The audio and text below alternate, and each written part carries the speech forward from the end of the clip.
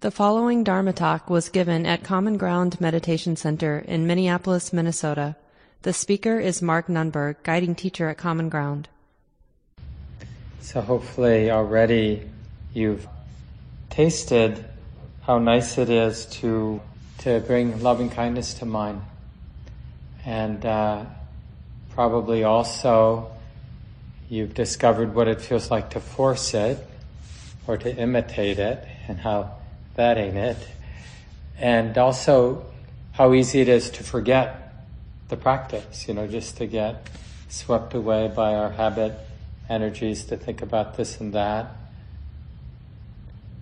So there is a particular sweet spot, and it's nice to know it because it really helps hold all the different instructions you'll be being given.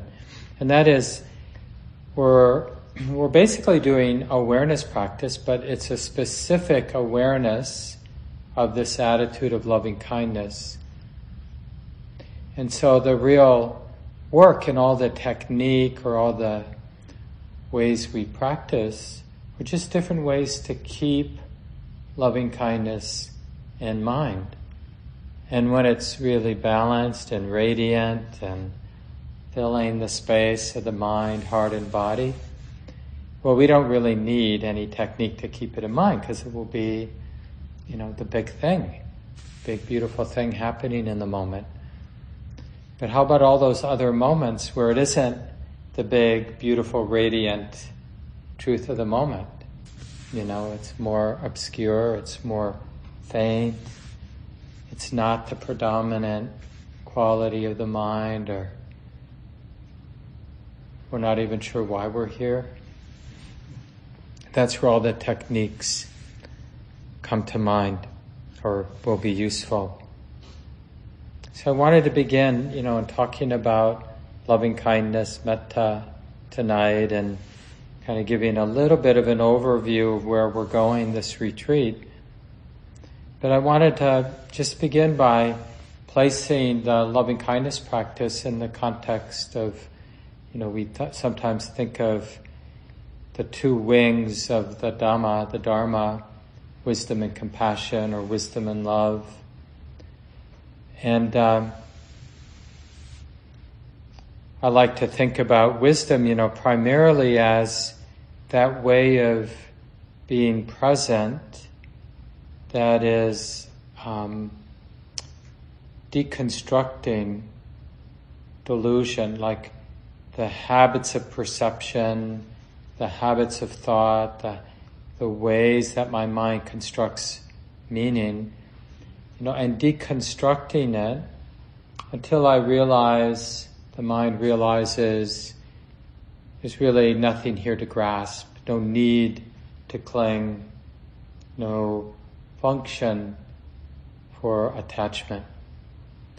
And love, all the different practices are of love. So if wisdom is the practice of realizing nothing here to grasp, there's a simile in the suttas of a very skilled butcher who was able to carve all the meat off of the bones, just a little bit of smeared blood on the bones.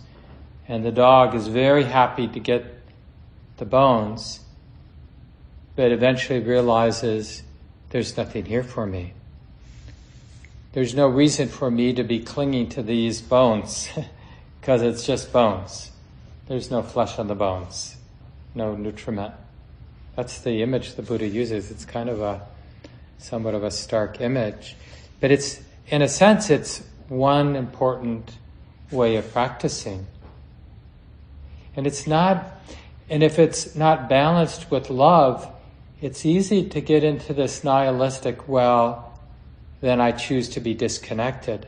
Why would I want to be intimate? Why would I want to connect with life, with others, with the moment? Because there's nothing here for me. And love is in a sense, the opposite, very similar lesson, but in the opposite direction. There's nothing here to reject. There's nothing here to throw out of our heart.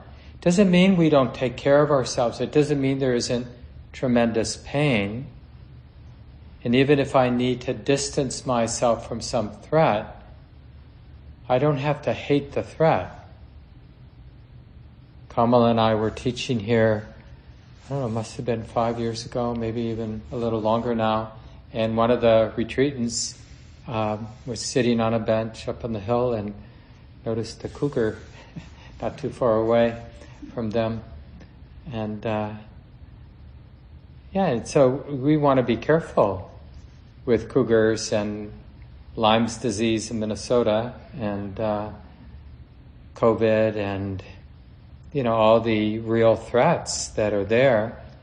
But we don't need to hate.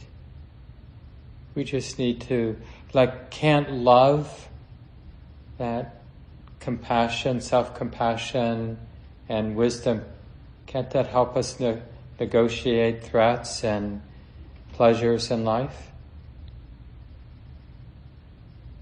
It's funny how we've gotten to this place where we tend to equate love, kindness with stupidity, like letting people take advantage of us or something like that, as if they were synonymous. That because I'm cultivating love, I'm at risk for not knowing how to navigate relationships or rattlesnakes or, COVID or other things in life. Cougars. So it's a useful way of understanding how we really need wisdom to help us understand that even as our heart, we experience that capacity of the heart to open and to include and to feel connected and to just sense that generosity of the heart that cares about everything. Of course, we start where it's easy, as Kamala guided us this afternoon. But as you've heard, we're moving, widening circles, right? All beings, even the difficult beings. So even though there's this capacity that we're uncovering to connect and include and wish well, we're not confused by that opening, like thinking that it involves attachment or preference. Right? Wisdom really is essential, that wisdom of non-attachment. Otherwise, love veers off into its near enemy of attachment, attached love, and we'll talk about that later in the retreat probably. And in the same way, wisdom needs that capacity of metta, of loving kindness. As I mentioned just a few moments ago, if we really start to realize how uncertain, unreliable, ephemeral, insubstantial, not worthy of grasping everything is, without a balanced wisdom, a wisdom infused with the intimacy of love, then it might lead the mind wrongly to I'm out of here.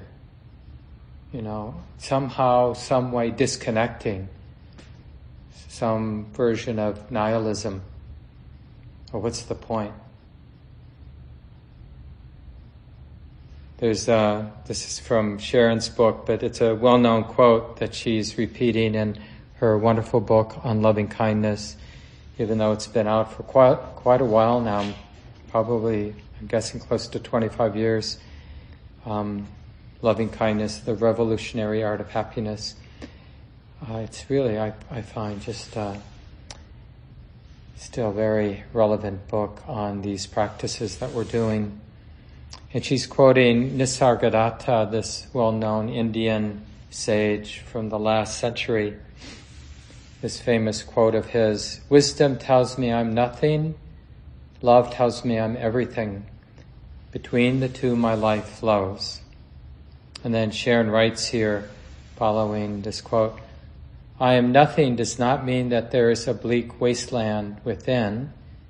It does mean that with awareness we open to a clear, unimpeded space without center or periphery, nothing separate.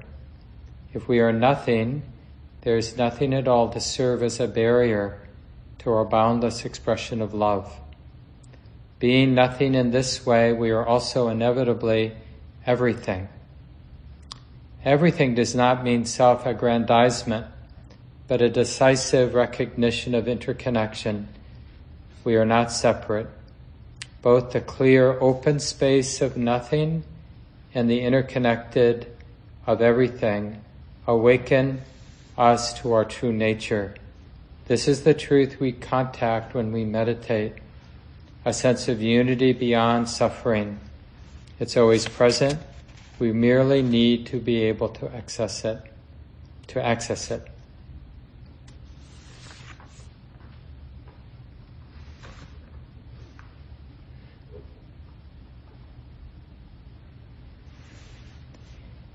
So even though this is a metta retreat, you'll see, if you haven't already, that it's not like we've left wisdom, back at our house and we're just doing metta practice. We're using wisdom, like how to keep metta in mind, how not to believe all the diversions, all the frustrations, all the voices that want to give up and do something else. Well, that's wisdom. And when the metta practice gets a little momentum, when we have moments of the heart just naturally opening like a beautiful flower, and it's like the lenses of our glasses change and it's like everything's beautiful and we feel connected. It's wisdom that doesn't spoil those moments by wanting to hold on to them. Like, put it in a jar. My universal loving kindness. I got it. I found it. It's mine. And don't you mess with it, and we think, something like a painful memory arises, or somebody makes a loud noise or something, and it's like, you destroyed my loving kindness. It was so universal and so grand, but how special is something when somebody sneezes or, something, whatever, can interrupt it. Right? Just that idea that it has to be grasped and held as mine is a misunderstanding. So it's just saying that just as a way of understanding how much wisdom, even though in this retreat there's this real orientation towards this attitude of loving kindness and keeping it in mind and using a particular system that arose in the centuries after the time of the Buddha about how we can do that. Just like Kamala began, the use of the phrases, using individuals that are relatively easy, really combining the practice with samadhi, this like keeping it simple so the mind knows what it's doing. And it can build some confidence, like, there's a lot of people to bring to mind, but why not just bring this person to mind? This person maybe is good enough. Bringing myself to mind, bringing my benefactor to mind, bringing a loved one to mind. Sure, there are an infinite number of phrases, but maybe these three are good enough. And just keeping it simple so that the heart can build its confidence, like, I think I'm beginning to find my way back. I'm beginning to have some confidence that in the great swirl of our mental activity,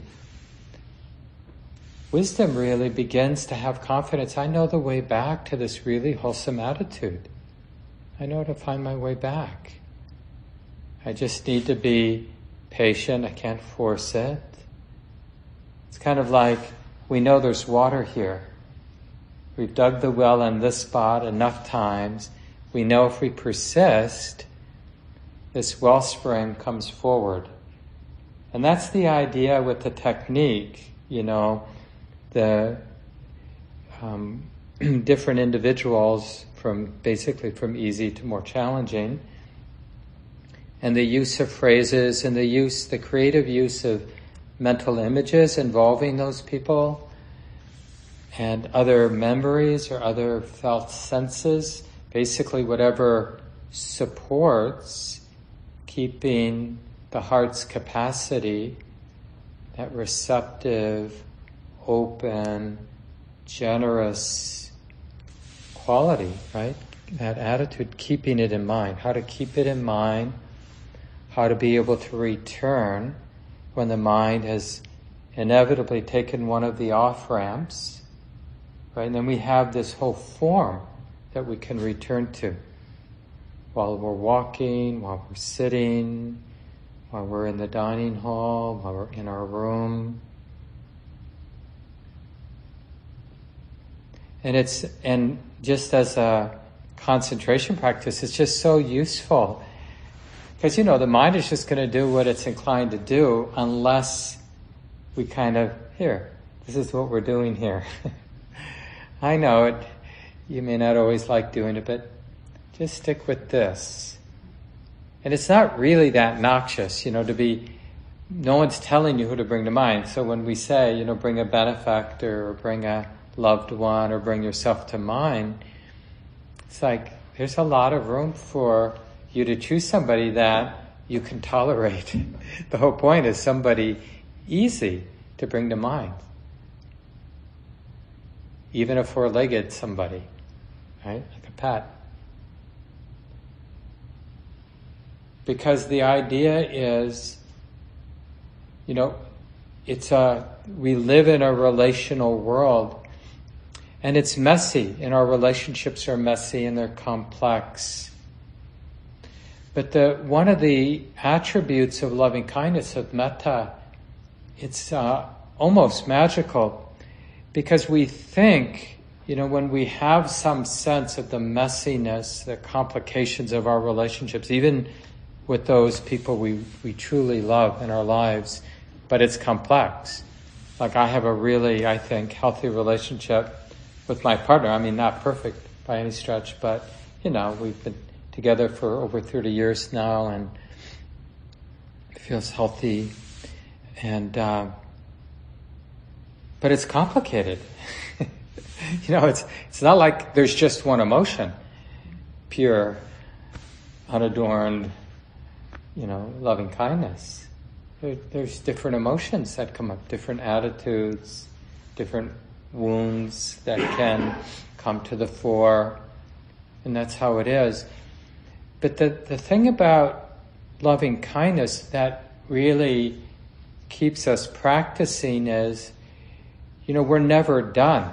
So if we take an off-ramp and we're in some fit of jealousy for a while, or some fit of resentment for a while, or some disconnection, writing somebody off, writing ourselves off, or whatever it is, it's not over.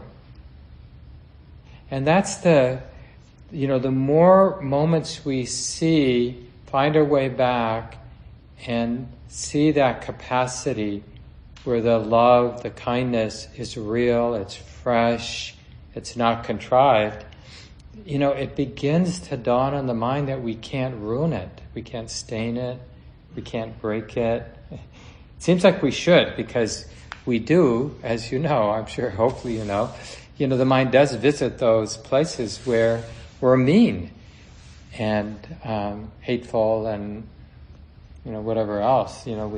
We get caught in those negative vortexes as a human being. That's just part of the territory of being human, right? And we don't need to be afraid of it, especially the more we find our way back. As Sylvia Boorstein, some of you know Sylvia Boorstein, one of our elders and founders of Spirit Rock, north of San Francisco, and just a wonderful teacher and a really good writer about Buddhism. And she has something about, we can always mend a story by writing the next chapter. And that's the thing. We can begin again, and we don't have to go somewhere else to begin again. Like just noticing that we've been in a vortex of envy, jealousy, irritation, resentment, disconnection of some kind. beginning again is just maybe having metta for, like, I care about how it is right now. That state that I've been spinning with is painful and I care about it. May this heart be safe and protected. Because even when we're still caught to some degree, it's possible for the mind to generate the perspective, this is a torment, what my mind is involved with right now. And to have that wish, may this heart be free from these torments, may it be protected. May the heart be happy and peaceful, healthy and strong. May I find a way to be at ease, even with these conditions. The ease in that sense of like having some space, even when the mind is in difficult territory. Oh yeah, sometimes it's like this. And there's that flavor of ease and kindness then. And the 4 Brahma Viharas, the 4 divine abodes, it's just that picture and the talks that we'll give this week. Tomorrow Kamala will talk about compassion, and I'll talk about appreciative joy on the following night, and then Kamala will talk about equanimity on Tuesday night. So we'll cover these 4 attitudes. And the way to think about them, the real ground of the heart, when it isn't caught up in the habit of aversion and fear, the real ground is this basic friendliness, this benevolence, this goodness. It's the heart that isn't colored by aversion. Actually, the hindrance of aversion, the Buddha likens to an illness. You're sick with aversion. You know how it is. And we get in this sort of place when we're sick where we lose perspective.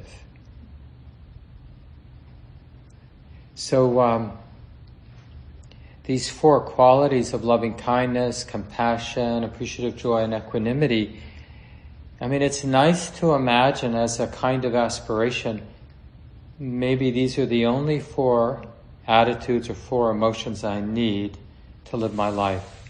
It's helpful to expand our imagination or open our imagination to what might be possible. Because one of the real obstacles we have to find a way to overcome is the arrogant confidence that I'm no good. Some version of I'm just an angry type. Or I just, have a lot of shame.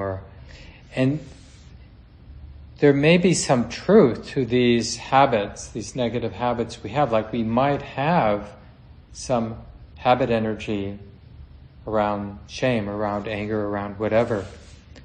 But it's probably not the whole truth. And so, as we do our metta practice, you'll just see at times when there's a lot of suffering, the momentum of the loving kindness will just have that flavor of compassion, that tenderness. Oh, honey, you're hurting. Or this person I'm around seems to be hurting and I care about you.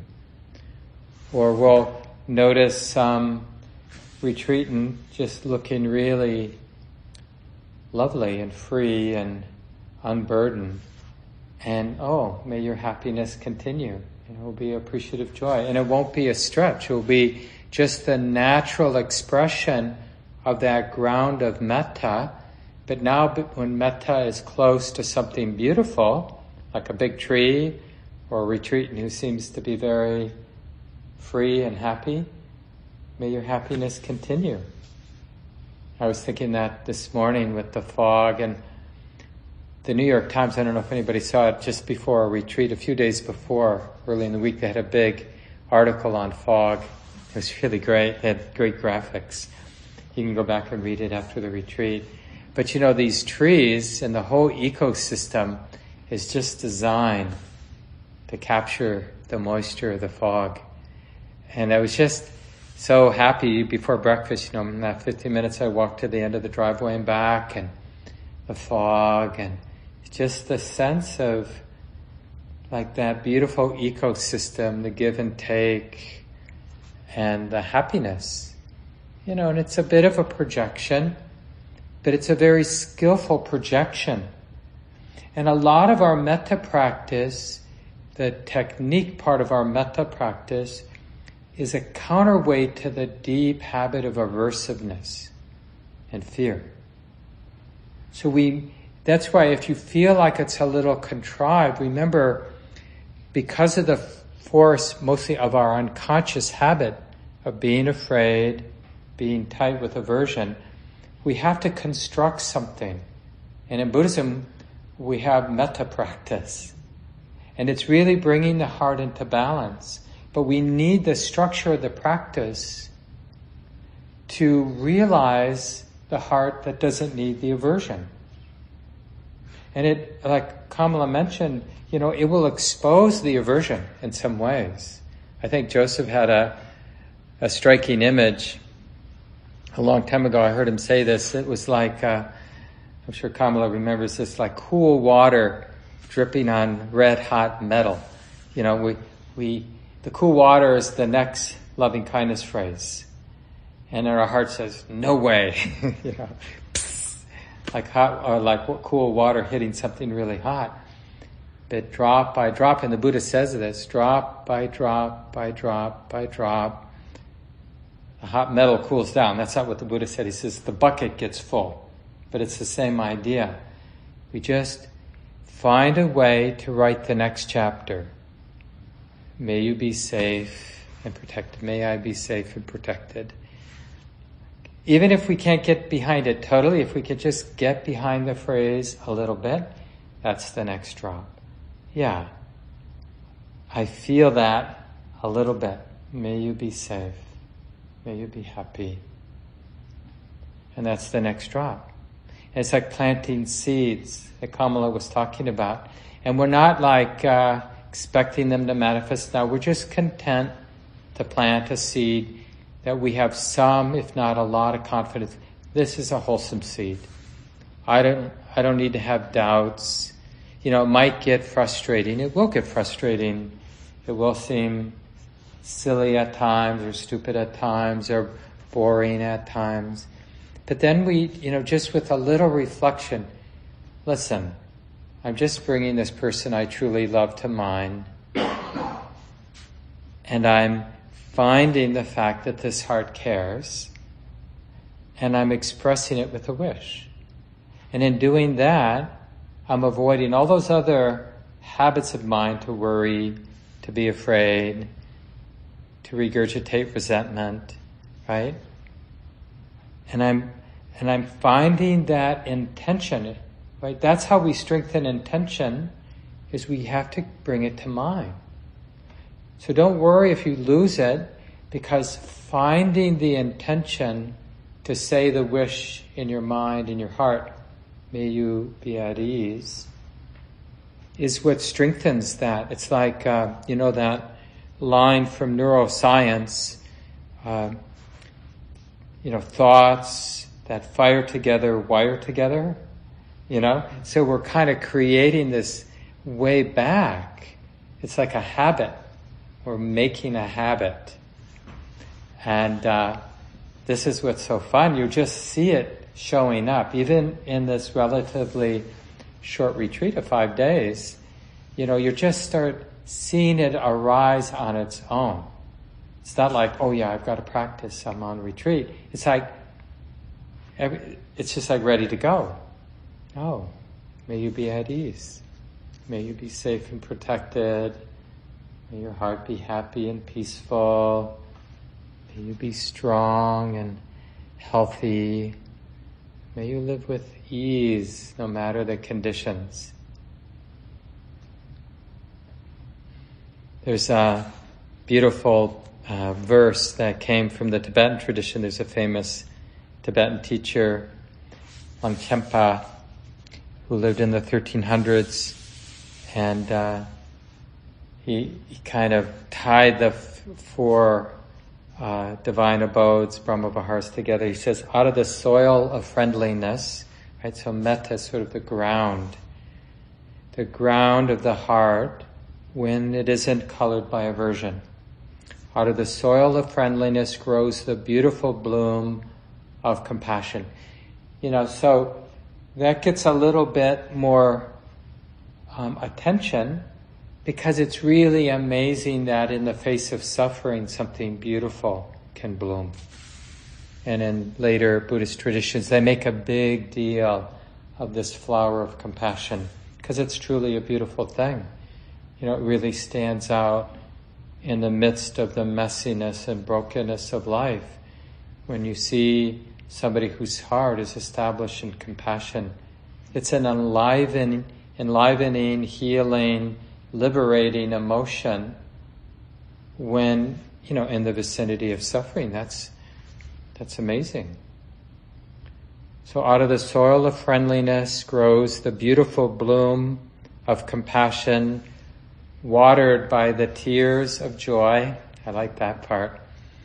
And there's something in metta in all four of these. There's, I don't know if it's in the tradition or a more contemporary teacher talks about metta as something moist. Do you know? Is it in the tradition?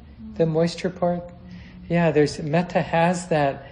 And even in the elements, some of you have maybe done the 4 elements practice, but the water element is this flavor of cohesion, like what holds things together.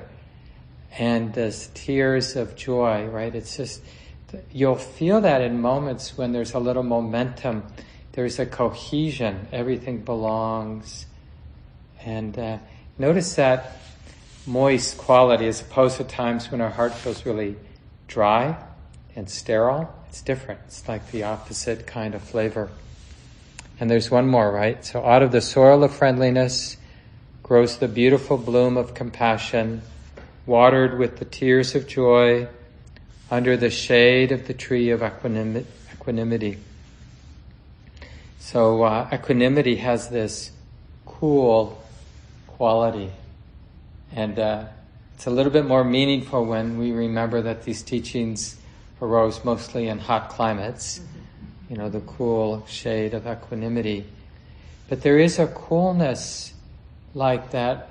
It kind of allows love, metta, to really reach its sort of expanded, immeasurable, boundless quality, because it's like love for its own sake. It doesn't have a problem with how unworkable and messy everything is. So it's free to be connected. It's free to wish well.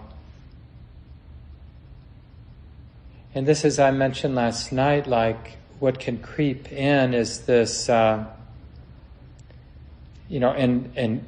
all kinds of different places in our practice, this habit of thinking in terms of perfection and identifying or wanting to be perfect. And this is what I meant earlier when I was talking about practice and metta, loving kindness practice in particular. It's a relational. That's why it really works. Because it isn't about what we're seeing or what we're aware of. It's how we're going to relate, how we're choosing to relate. And what can get in the way right now, however, and it's different for each of us right now, our particular mental qualities, the sensations we're feeling in the body, your perception of the room and your perception of the talk and, your perception of the day you've had. It's all different. But the potential that's there for each of us right now is to be relating to our experience with metta.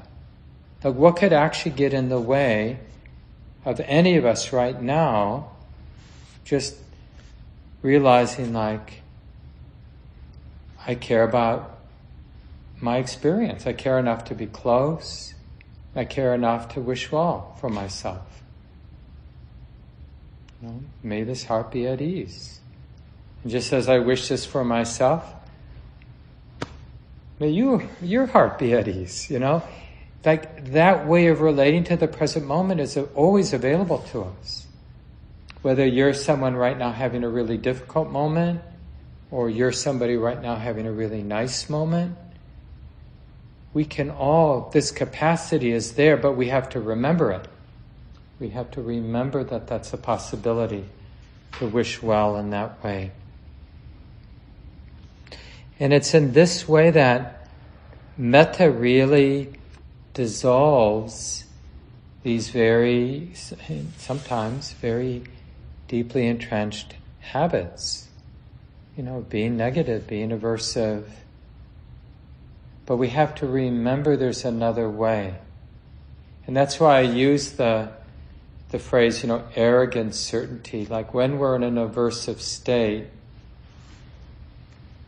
you know how it is, like if we were to talk to a good friend of ours, even a really good friend, but they're really caught in some aversive state, and if we were to say to them,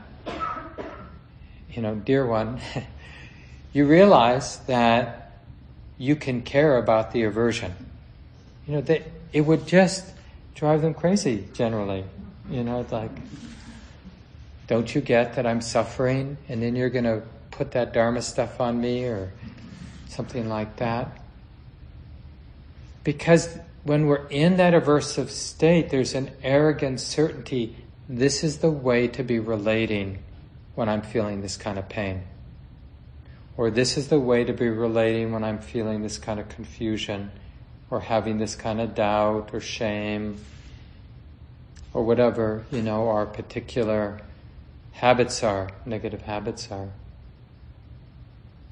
So one of the things, the reason for the evening talks and the instructions and the structure of the practice itself, the very strong encouragement to bring one of your individuals, one of the beings that you're working with, bring one to mind. If that person's too hard, back up to one who's easier, right? To the easiest. Bring them to mind. And even if you don't feel like it, say the phrase in your mind, in your heart, and see if you can mean it. Just try it. And try it. Because even if you're not feeling it now, you probably have a memory of having felt the truth of those words, the truth of that phrase, right? Like, I'm pretty sure I do mean it even though I'm not meaning it right now. And even that's kind of meaning it. Like just remembering that you did mean it has some power. And it really is demonstrating that seeming kind of truth, arrogant truth of my aversion, that it isn't the whole truth. That it isn't a solid. I think it was Sharon Salzberg in her book. I love this little phrase. I think it was Sharon who said, mythologies of isolation. Right? We have these very powerful myths of being apart, being separate, being isolated, and then fear and aversion and hate and oh poor me, all those sort of aversive vortexes seem justified within those mythologies of isolation. And it's just like a different allegiance, like when we're in tune with metta, right, there's a generosity. And that's a good way to kind of, like a feedback mechanism for the way that you're going to come back, start over, or arouse loving kindness for yourself. That you're arousing it when you feel, you rediscover, sense that generosity of the heart. It's an actual, the quality or the taste of the attitude of loving kindness is that upwelling, right? It's an expansive feeling. The image the Buddha uses, I think it goes all the way back to the Buddha, the time of the Buddha. That's right, there's a sutta that has like, I think I have it, I wrote it down. Let's get it right here. But he uses the image of a conch, those shells. I don't know if you've ever heard one.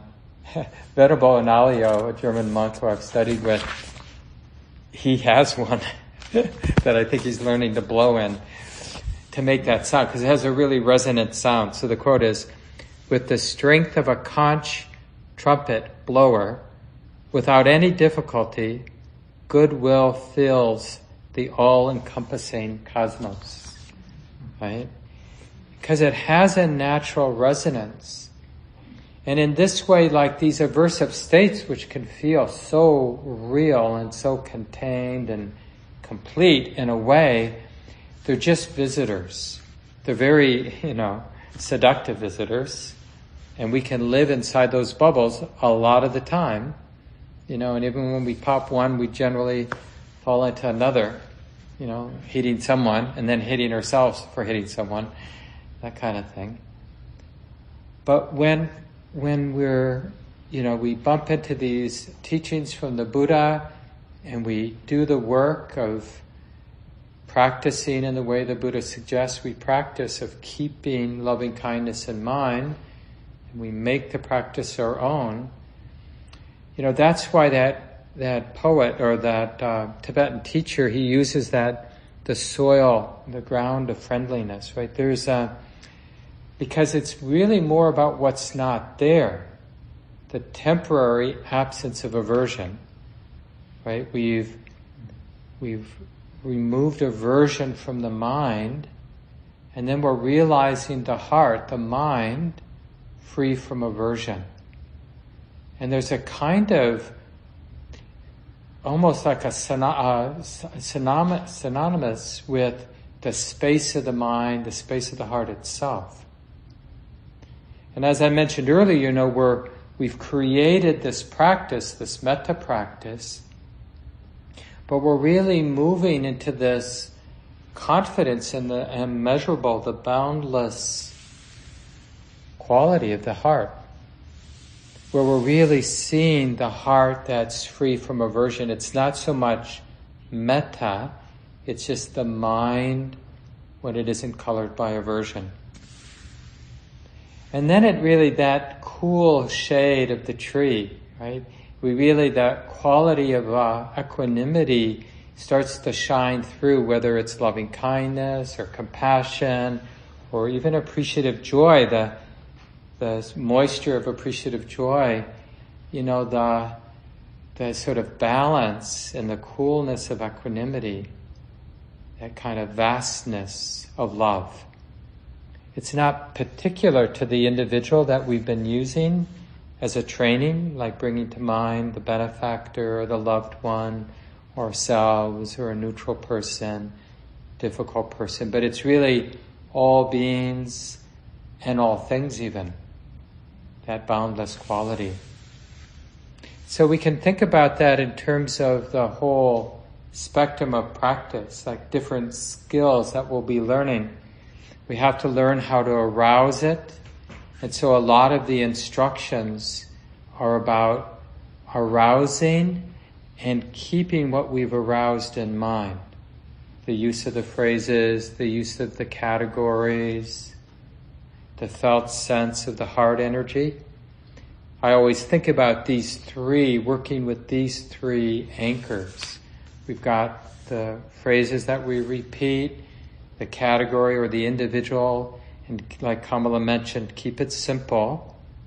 And then you can always, at the end of a sit, at the end of a walking period, or when it feels appropriate, open it up to all beings for a while.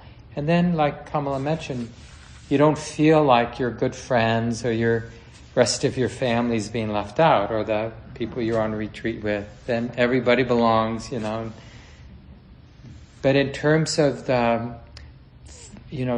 creating that structure so the mind knows its way back, then we have our structure we can just return to. And in a way we're challenging all of the vortexes of fear and aversion and separation, all the mythologies of isolation, because we're going back to the practice. And we're just like drop by drop.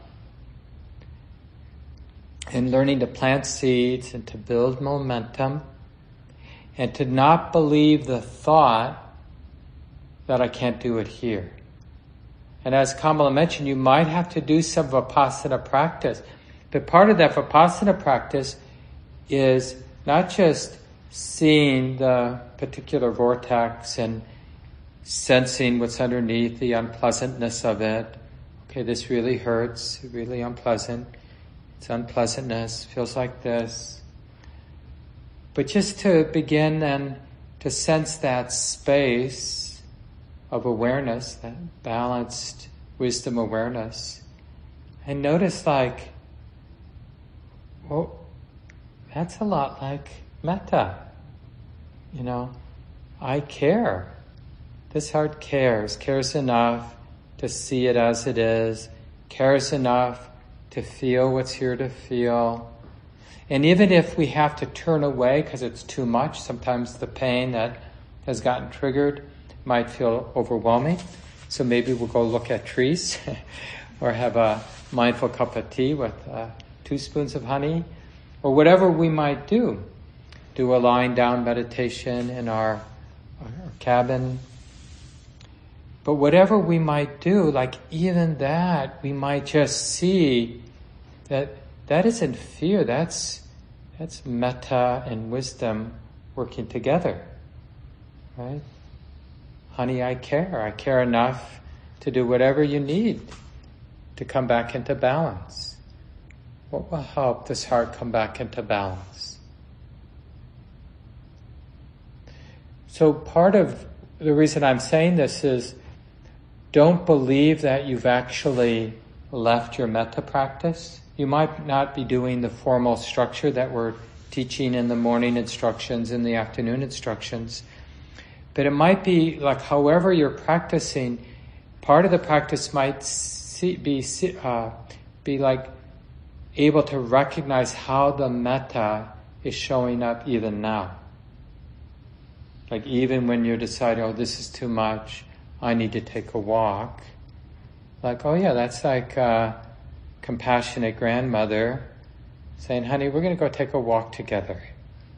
You know, it's not like I'm weak, my practice is bad, I'm an utter failure at this practice, I better get the heck out of here before I ruin it for everyone else. But we just see it as like, oh yeah, wisdom and awareness. Because part of what we want to do is learn to trust the momentum of wisdom and awareness. And what we're doing on this retreat is we're really developing a particular skill set that will be supporting our practice down the road. It's not like a diversion. It's really part of the whole awakening process.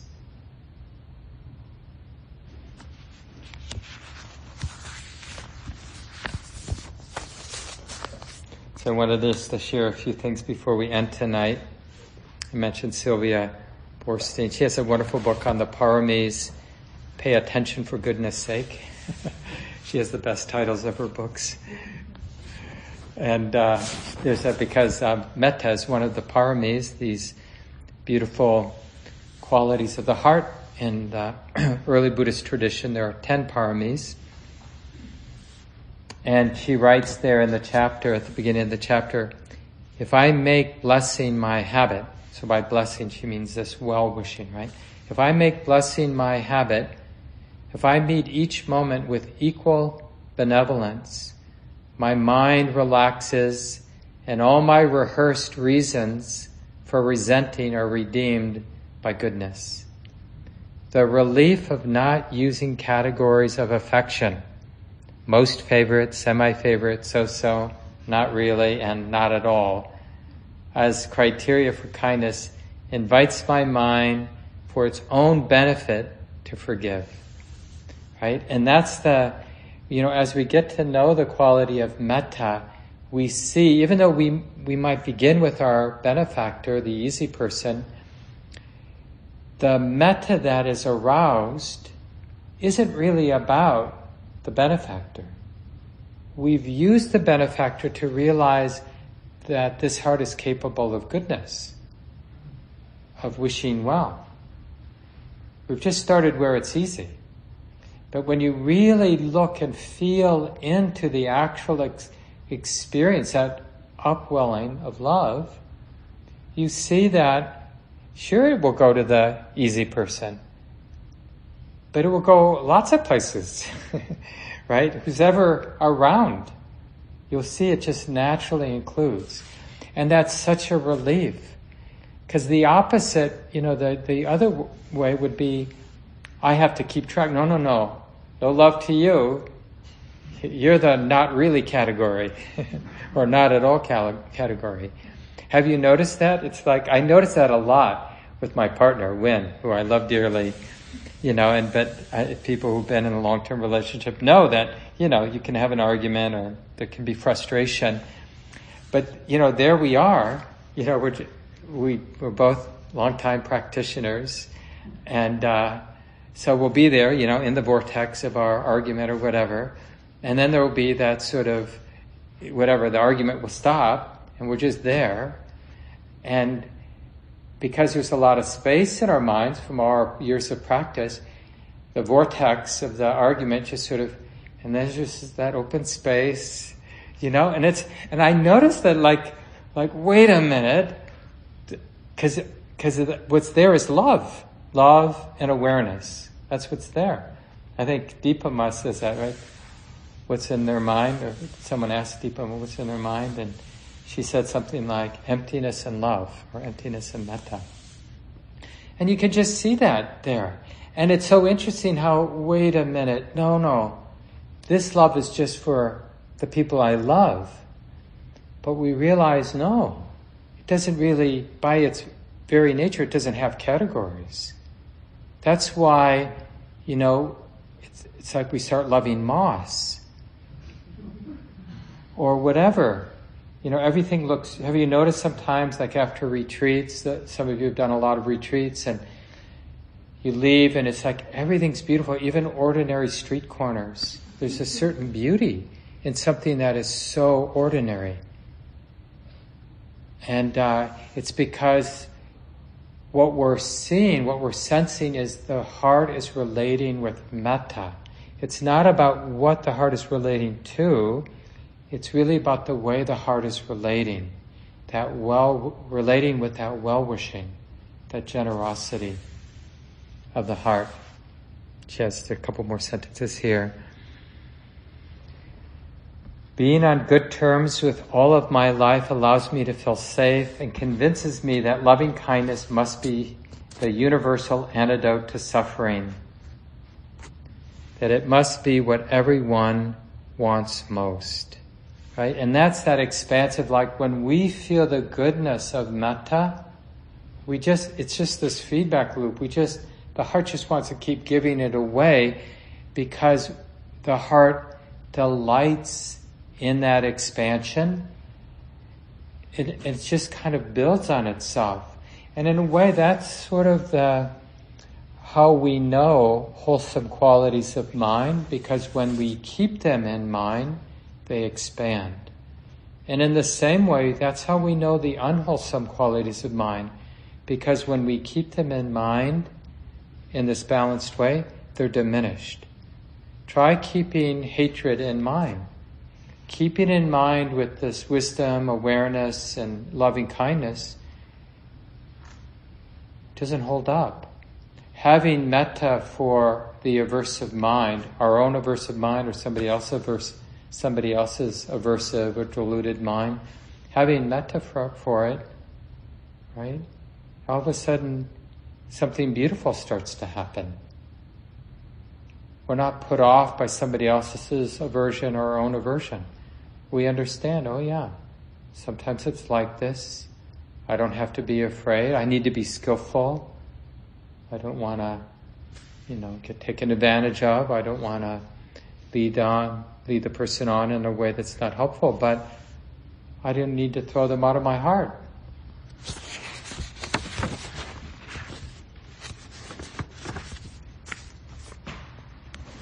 And so I'll end with a a lovely little, I guess it's kind of a poem. It's called Loving Kindness, Hair Braiding Meditation by Polly Trout. May I be filled with loving kindness. May I be well. May I be peaceful and at ease. May I be happy. May my daughter, who wants 1 billion tiny little braids this morning, be filled with loving kindness. May she be well. May she be peaceful and at ease, going to school with 1 billion tiny little braids. May her best friend, who got 1 billion tiny little braids put in her hair at Club Med last week, be filled with loving kindness. Also her mother, may she be peaceful and at ease. And the woman the mother hired to do all the corn rolling, may she be well, may she be happy. May I be filled with loving kindness as I put these 1 billion tiny little braids. May I be peaceful and transcend greed. May I also go to Club Med next season, when the beach will be even more inspiring due to my newly enlightened and greed-free state. May I be happy. May my co-workers be filled with loving kindness as they wonder why I am late for work, as I make these 1 billion tiny braids. May they be peaceful and at ease. May my daughter not notice that these braids are not nearly as cute as her friend's braids that got done professionally at Club Med. Or if she does notice, may she be peaceful and at ease about that. Please, for God's sake. May my toddler, currently trying to vie for my attention as I make these tiny braids for her big sister, be filled with loving kindness. May she be peaceful and at ease. May my mother, who did this for me when I was 5, be filled with loving kindness. May she be peaceful and at ease. I wonder why I never thanked her for that. May I remember this day sitting with my daughter, braiding her hair, late for work again, peaceful and at ease, happy. So let's just sit for a few moments.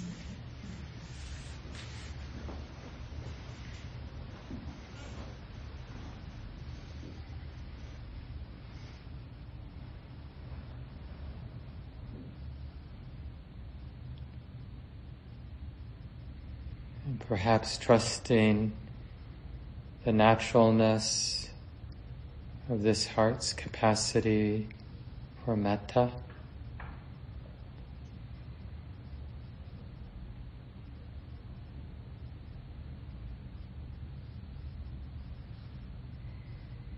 And may all this goodness continue and increase and never end. This talk, like all programs at Common Ground, is offered freely in the spirit of generosity. To learn more about Common Ground and its programs, or if you would like to donate, please visit our website, www.commongroundmeditation.org. Thank you for listening. To learn how you can support the teachers and Dharma Seed, please visit dharmaseed.org/donate.